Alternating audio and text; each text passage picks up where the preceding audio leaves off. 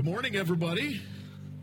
So glad to see all of you here today. Wow, this is a real treat. This is my first time, not in my life, but at least here with you here in Boca. So I really appreciate all of you being here. Nice to meet all of you at the door.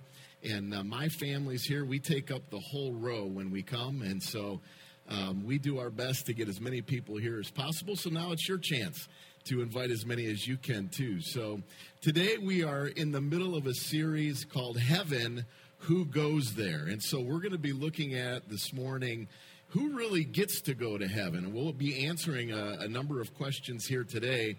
But I thought it would be fun. I don't know. Sometimes when I speak, I like to just maybe tell a couple of jokes. Do you think that's okay? And they're going to probably be the cheesiest jokes that you ever heard, but that's what makes it even better.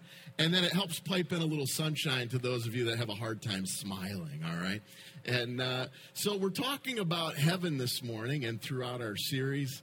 And I want to ask you this morning, my first joke or question, if you will, is which fish go to heaven when they die?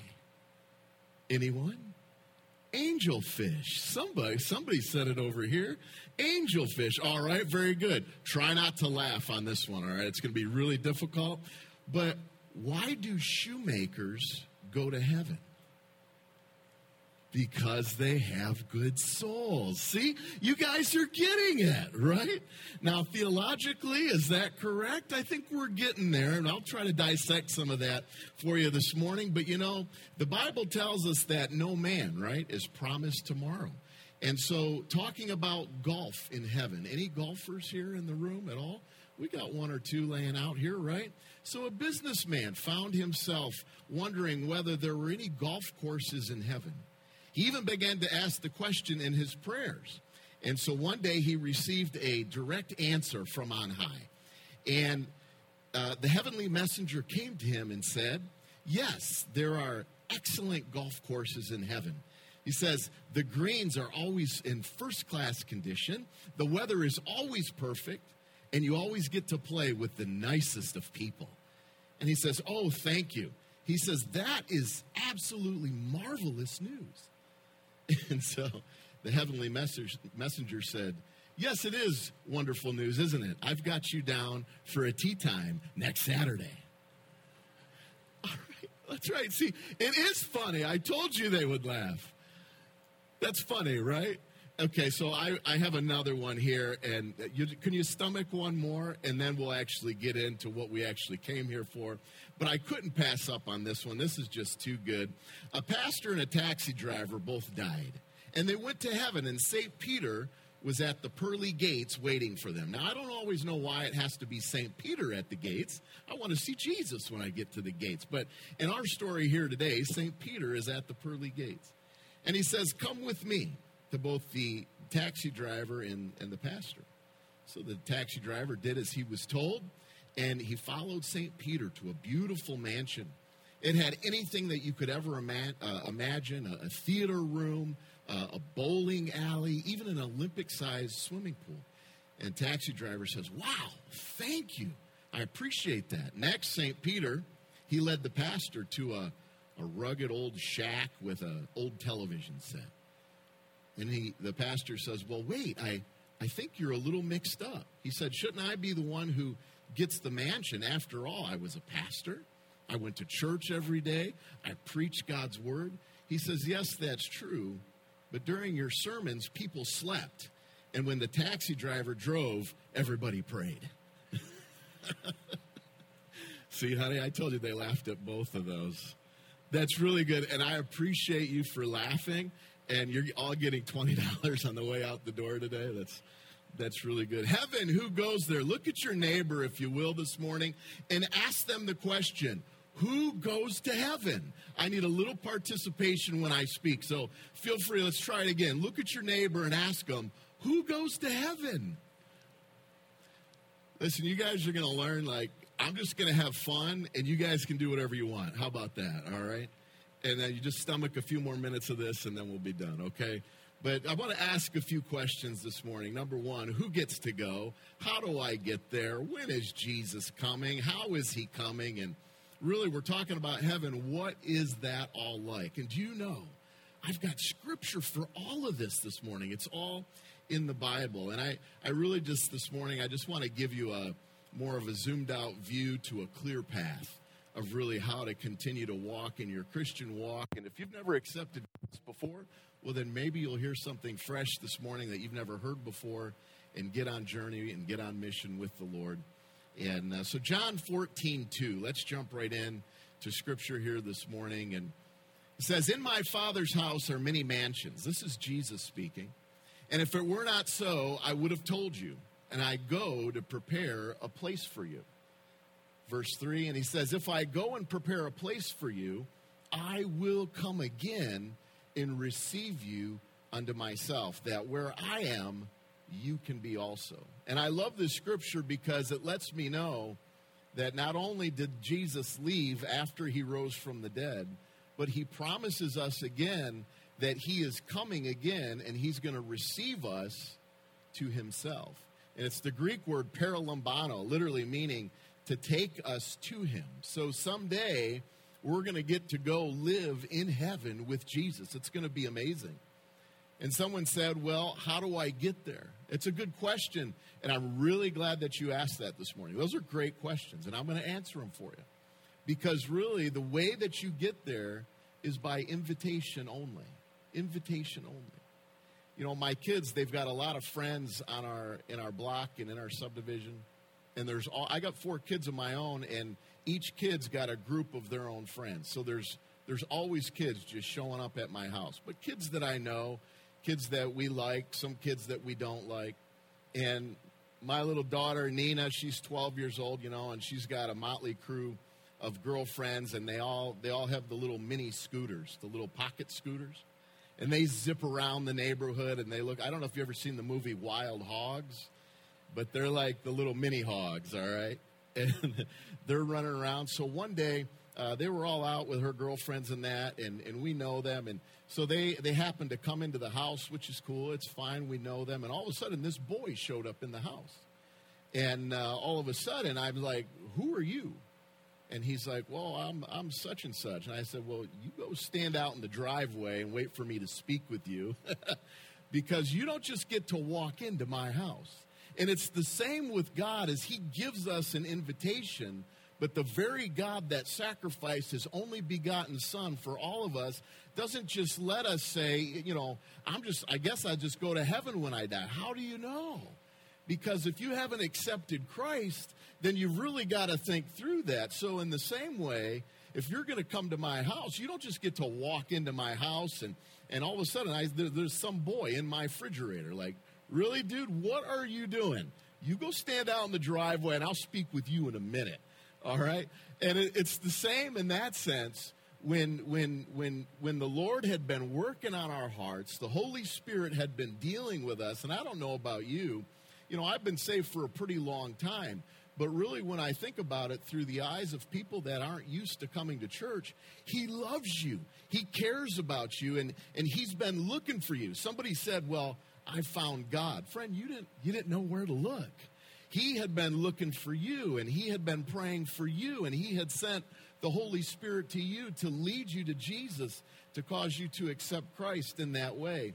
And I want to say to you this morning that the way that you get to heaven, first off, I mean, you got to get this one right first, or I can't go to my second point. The way that you get there is you got to get Jesus on the inside of your heart. You've got to accept him. You've got to say, Lord, come into my heart. Forgive me of my sins. I believe that Jesus died on the cross for me and rose again from the dead to give me this brand new life. Once you do that, there's an element of faith that takes place in your heart where you're saying, God, I believe in you. You're putting your hand in a hand that's bigger than yours and believing that Jesus' shed blood is enough to take care of all of your sins. And by that way, then, the God of all creation then can help you. And all of a sudden, in those moments, you become what we call as Christians saved. You become a believer, but you begin only to begin a journey with the Lord as you begin to grow and walk with him. And so Jesus said it clearly, and he said, you've got to be, in John 3, verse 3, he said, you've got to be born again.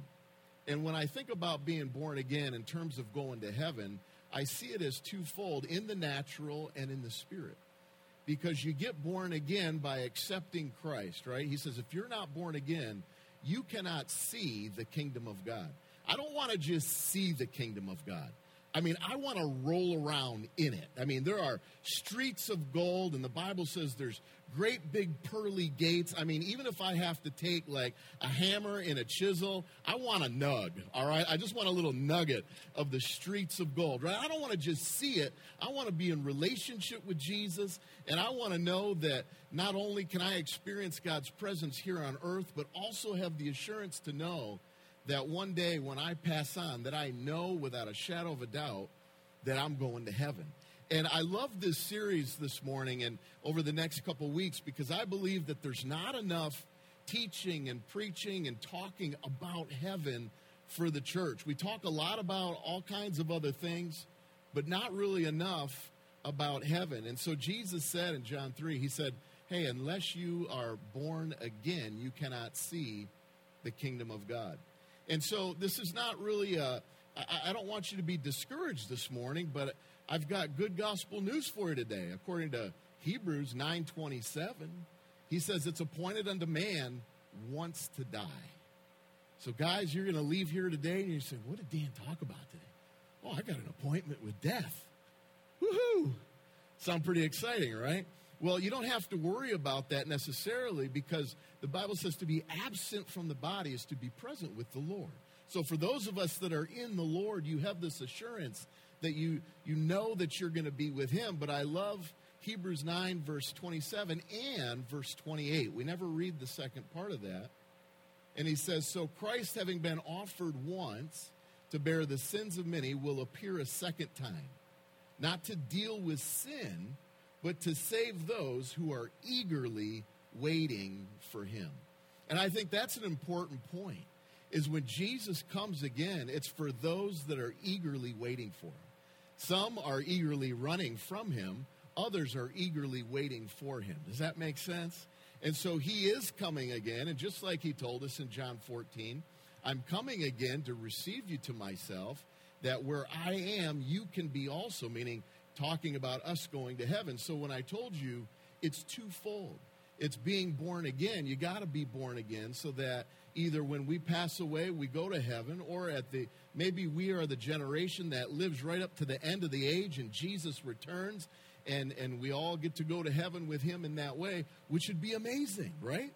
And so I think the issue here is the fact that we're asking ourselves, well, when is he coming? When is all this going to happen? And I'm here to give you the day and the hour. Just go on YouTube and they'll tell you. You don't think that's funny, do you? But the Bible tells us it's at the end of this age of grace, this present age that we're living in right now. This is the age where you're sitting in a service and you can be convicted in your heart. Maybe not by what I say. I mean, I'm just giving you a little snack here this morning, and you'll get a filet next week when Pastor Russell comes back. But what I do know is this, is that when you accept Christ, he comes into your heart. And this is that present time right now that you have the ability to make that decision. Now, I believe that the Holy Spirit is behind that decision. He's helping you, and he's convicting us of sin, which is not a bad thing. That's a good thing for him to lead us to God and cause us to ask the Lord to forgive us of our sins. Those are all good things. Those are not bad things. You know, I used to play t-ball when I was a kid, and sometimes we think that our lives are like this ball on a tee and God's standing over us with this baseball bat to bonk us for every time we do something wrong.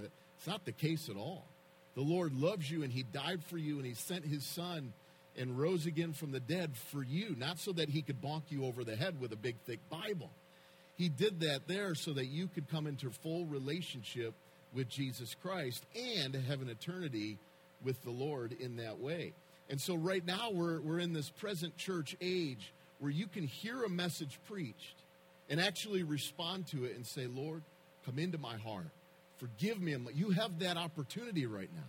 We might not always have that opportunity. Someone said, well, maybe after I die, I'll make that decision. Friend, all your decisions are made at that point. You don't get any more decisions at that point. You have decisions right now that you can make. You have choices. You have things that you can do right now. But once you take your last breath here, determining on how you accepted Christ here determines on where you're going in the afterlife.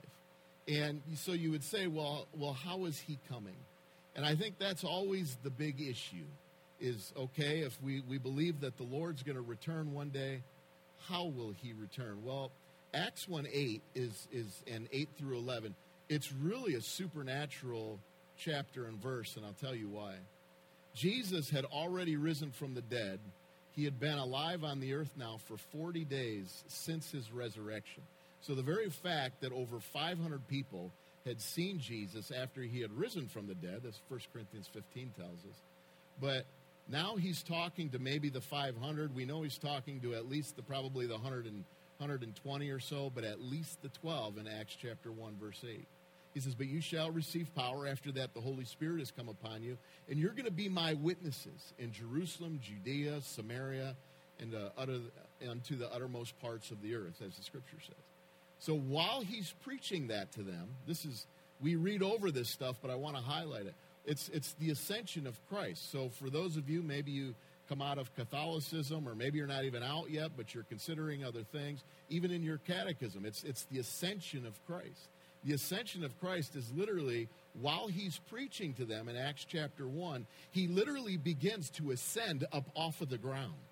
Now, I don't know about you. I don't know if there's a bigger validation based on the words that he was saying, but if while I'm preaching to you this morning, I begin to ascend up off of the ground and I begin to just float right up into the sky, that would be pretty amazing.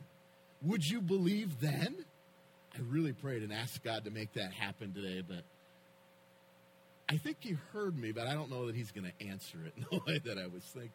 But here's why some of you don't think that that's funny. All right. Well, the issue there is we find that in Acts 8, 9, 10, and 11, while he's preaching to them, Jesus ascends, and the Bible says that he ascended up into the clouds, and a cloud received him out of their sight. I'm just teaching you here a little bit this morning, but the disciples and those that were standing around, they're gazing up. They're like, where is he going? I mean, he was here, he wasn't here, he died, and he's in the grave 3 days, and then he rose again from the dead, and then he's walking through walls in John 20, verse 22, and then he's eating fish with us, and then he's here for 40 days, and now he's gone again. I mean, the disciples, let's face it, they're on a rocky road. It's a motley crew of guys and gals and people that were following the Lord, that love the Lord, that really just didn't get it yet. And they're on this roller coaster of a ride with this relationship with this man that they call Jesus. And now this cloud receives him out of their sight. He ascends up in their face and right in front of them, and they're staring up. And they're staring, and the Bible says that angels are seen in the sky. And they say, you men of Galilee, why stand you here gazing? This same Jesus that you saw go away, he's coming in the same manner, in the same way as you've seen him go. So how did he go? He went up in the clouds. Well, how is he coming back? Well, it says there that he's coming back in the same way that they saw him go. So it sounds like he's coming back somehow in the sky, in the clouds, in the air. And the Bible proves that to us in 1 Thessalonians 4, 16 and 17. The Bible says there, for the Lord himself shall descend from heaven with a shout, with the voice of an archangel and the trump of God, and the dead in Christ shall rise first, and we who are alive and remain shall be caught up to meet the Lord in the air, and so shall we ever be with the Lord. So that's kind of where we get that word rapture is from the word caught up. It's the Greek word harpazo, and it literally means to be snatched up, to be caught up, or to be taken out of the way. And I love that because at any moment, at the end of the age, when God says it's all done, it's all going to happen just like he said it's going to happen. And I love that because you know what that means? That means that we leave our sicknesses behind. We leave our hip prosthesis behind. We leave our wheelchairs behind. We leave our knee replacements behind. All of our glasses are going to be left behind. And all of the stuff that we faced here on earth. That's why verse 18, I didn't write it down for you, but it says, comfort one another with these words. This is good news. That sometime at the end of we don't know when the end of the age is. And some people can say that they know when it is. I just want to be ready whenever it happens to get ready to go up. So I would like to say to the dead in Christ, hurry up, because I'm coming up on your heels. And I love that. It's funny, I have a story that when I was young, I was probably 12 years old. And we were on vacation with my parents, and I've got 3 younger brothers. And we went to this hotel, and I'm not sure exactly where we were at, but we just checked into this hotel, and we had to walk by the pool. And it was a pool and a hot tub. And so my younger brother, John, he walks by the pool. Now, John can't swim. And he goes, oh, Dan, look, a pool and a hot tub. And with his clothes on, he just jumps right into the hot tub. Well, he doesn't make it known. I'm aware of it, but my parents don't really know, and I really didn't think he was going to do it and didn't think much about it. Well, my mom turns around. She's like, where's John? I'm like, he was talking about the pool. And, you know, being with the mother's intuition and being very smart like you all are, she walks into the pool, doesn't see John, but figures he's probably drowning in the hot tub right now. And she takes her hand and she moves it around like this and yanks him up by the hair and pulls him up, literally harpazoes him, raptures him up out of that hot tub. And so I always think of that story when I think about 1 Thessalonians 4:16, that when the Lord comes back, even if he's got to yank us by the hair, we are going up and we get to leave all this other stuff behind. Well, my mom saved John that day, which was lucky for him because of mother's intuition. But in the same way, the Lord is going to snatch us up out of here at the end of the age. So we have a lot of good news to share with people. Not only do we have the good news of Christ that died for our sins, the sins of the entire world. We have a place for our sins and the guilt and the shame and everything that we have done wrong. The Lord, in the cross of Jesus Christ, those things that he has led us to ask the Lord for forgiveness for, he doesn't hold those things over our head, but literally forgives us of our sins. He literally wipes the slate clean for us, and I love that. I love the fact when God looks at me, when he sees me, he doesn't think of everything I've done wrong. If you want to know everything I've done wrong, her name is Ashlyn. She's sitting right in the center of this room right now, and she could probably tell you. But when the Lord, and I love her very much, but the Lord loves us so much that so many people, they walk this earth in the guilt and the shame and the fear of everything that they've done wrong, and they say, the Lord could never love a person like me. But I'm here to tell you, my friends, that he's bigger than you. He created you, and he loves you.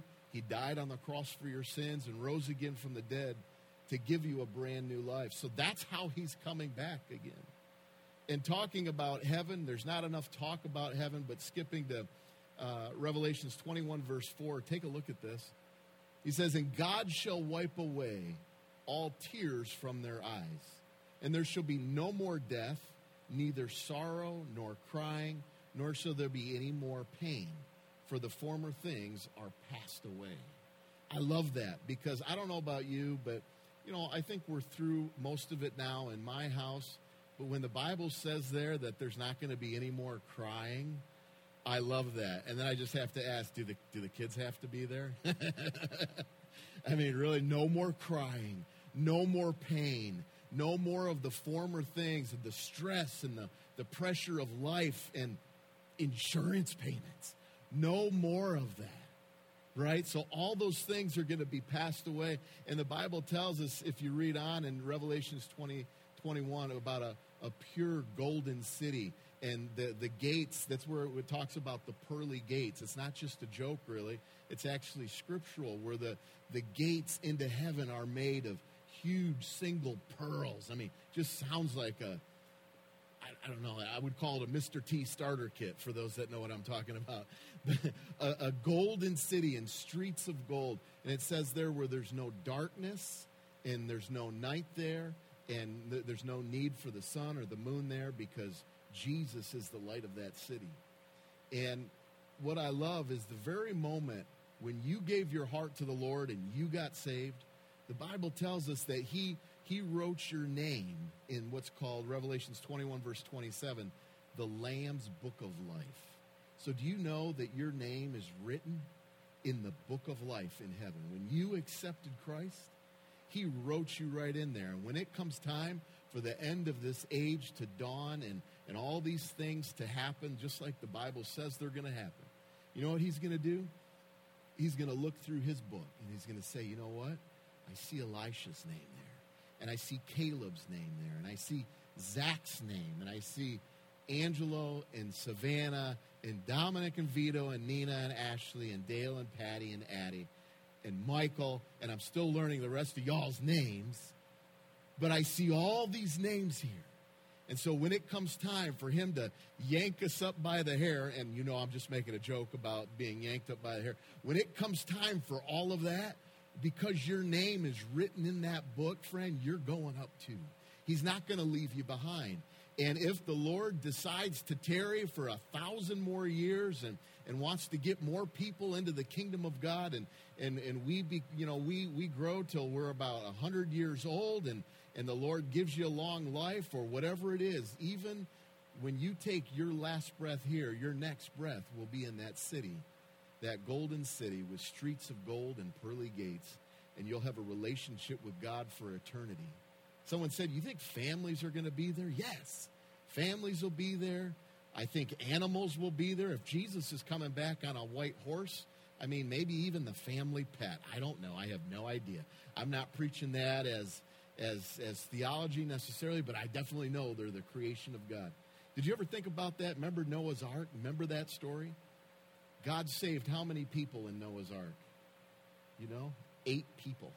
But how many thousands of animals did he save, right? So God loves save the whales. God loves save the dogs and the cats and the rhinos and everything else.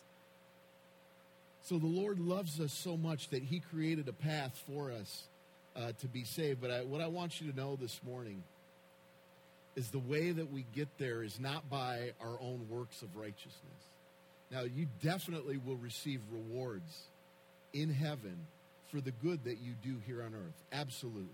You're going to get rewards in heaven, but it is not your entrance into heaven by good works. Does that make sense? I want to make that very clear. I can't be good enough. I can't be smart enough. I can't do enough good things to get me into heaven.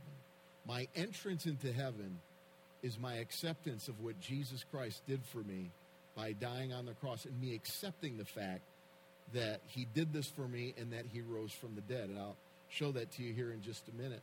And I love another scripture here. We've got a couple more and I'll be done. But Titus 3:7, it says that being justified by his grace, we should be made heirs according to the hope of eternal life. And I was talking to our students Wednesday night about this big, deep theological word called justification. I don't know, Zach, if you remember what it was or not, but I told the guys, the students, I'm like, go home and ask your parents if they know what justification is. And when they tell you that they don't know, now you can answer it. But I'm going to spill the beans this morning so that we can all know and learn it together. Are you ready? It's real deep. Here, justification means just as if you've never sinned.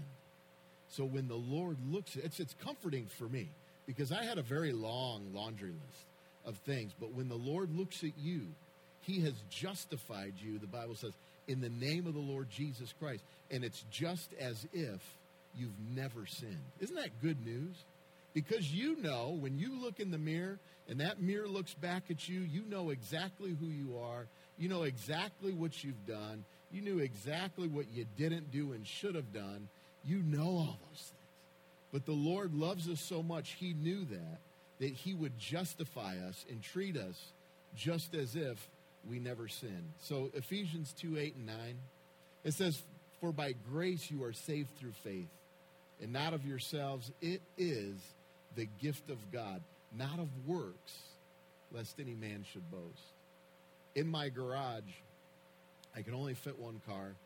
And then I got the kids' bikes and the lawnmowers and all the stuff, right? And I keep this, I just keep just a garage rag in the garage next to the lawnmower. And so when we fill it with gas and it spills a little bit, I always have a rag right there just to quickly wipe up, and it's right there by the gas cans. And it's dirty, it's filthy, it's got grease on it, it's got gasoline on it, it's got oil on it, whatever. It's just a quick, so I can wipe something up real quick if we have a little spill. But you know, the Bible literally shows us that our own righteousness is as filthy rags. So I think about those dirty rags that are in my garage that I should have brought one. You guys would have loved to have seen it and smell it. And when I think about that, that literally represents to me the best that I could ever bring to the Lord is filthy rags. When Jesus died for us, he took the best parts, he took the worst parts of us, God did, and put them on Jesus. But when Jesus died and rose again from the dead, the Bible says that he gave us, right, a robe of righteousness. He took the best parts of Jesus and gave them to us. Does that make sense? So that no longer is it our works of righteousness that we have to earn to get to heaven, but now all we simply need to do is this free gift of eternal life. It's free to us, but it wasn't free for him. He had to die for it and shed his blood for it because he loved you, because you're his creation. And so we recognize that it's not of works, lest any man should boast, but it's simply by God's grace. You got the stomach for maybe one more little story or joke? You do, really? Are you lying? Because if you're lying in church, you never know, Don't lie to me. I'm going to tell you about the pearly gates story. This is a good story. A man dies and he goes to heaven. Of course, St. Peter meets him at the pearly gates. Now, there is nothing about necessarily this joke that is theologically perfectly correct, but we'll fix it at the end, all right? St. Peter meets him at the gates. St. Peter says, here's how it works. You need 100 points to make it into heaven. Now, this is a paradox because I just told you it's not by works, right? So I'm not suggesting that it's by works. But for our story here today, I just want to make very clear for our joke. Everyone say it's a joke. Perfect. We're on the same page. Here's how it works. You need 100 points to make it to heaven. You tell me all the good things that you've done, and I give you a certain number of points for each item, depending on how good it was. Once you reach 100 points, you're in. So the man says, all right, well, listen, I was married to the same woman for 50 years, never cheated on her, not even in my heart. St. Peter says, that is wonderful. That's worth 3 points. He's like, 3 points? Come on.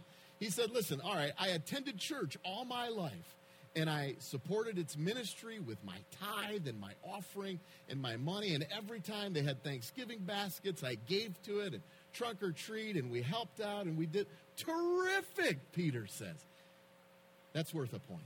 He says, come on, a point. Man, I got a long way to go. He says, 1 point. Oh, he says, how about this?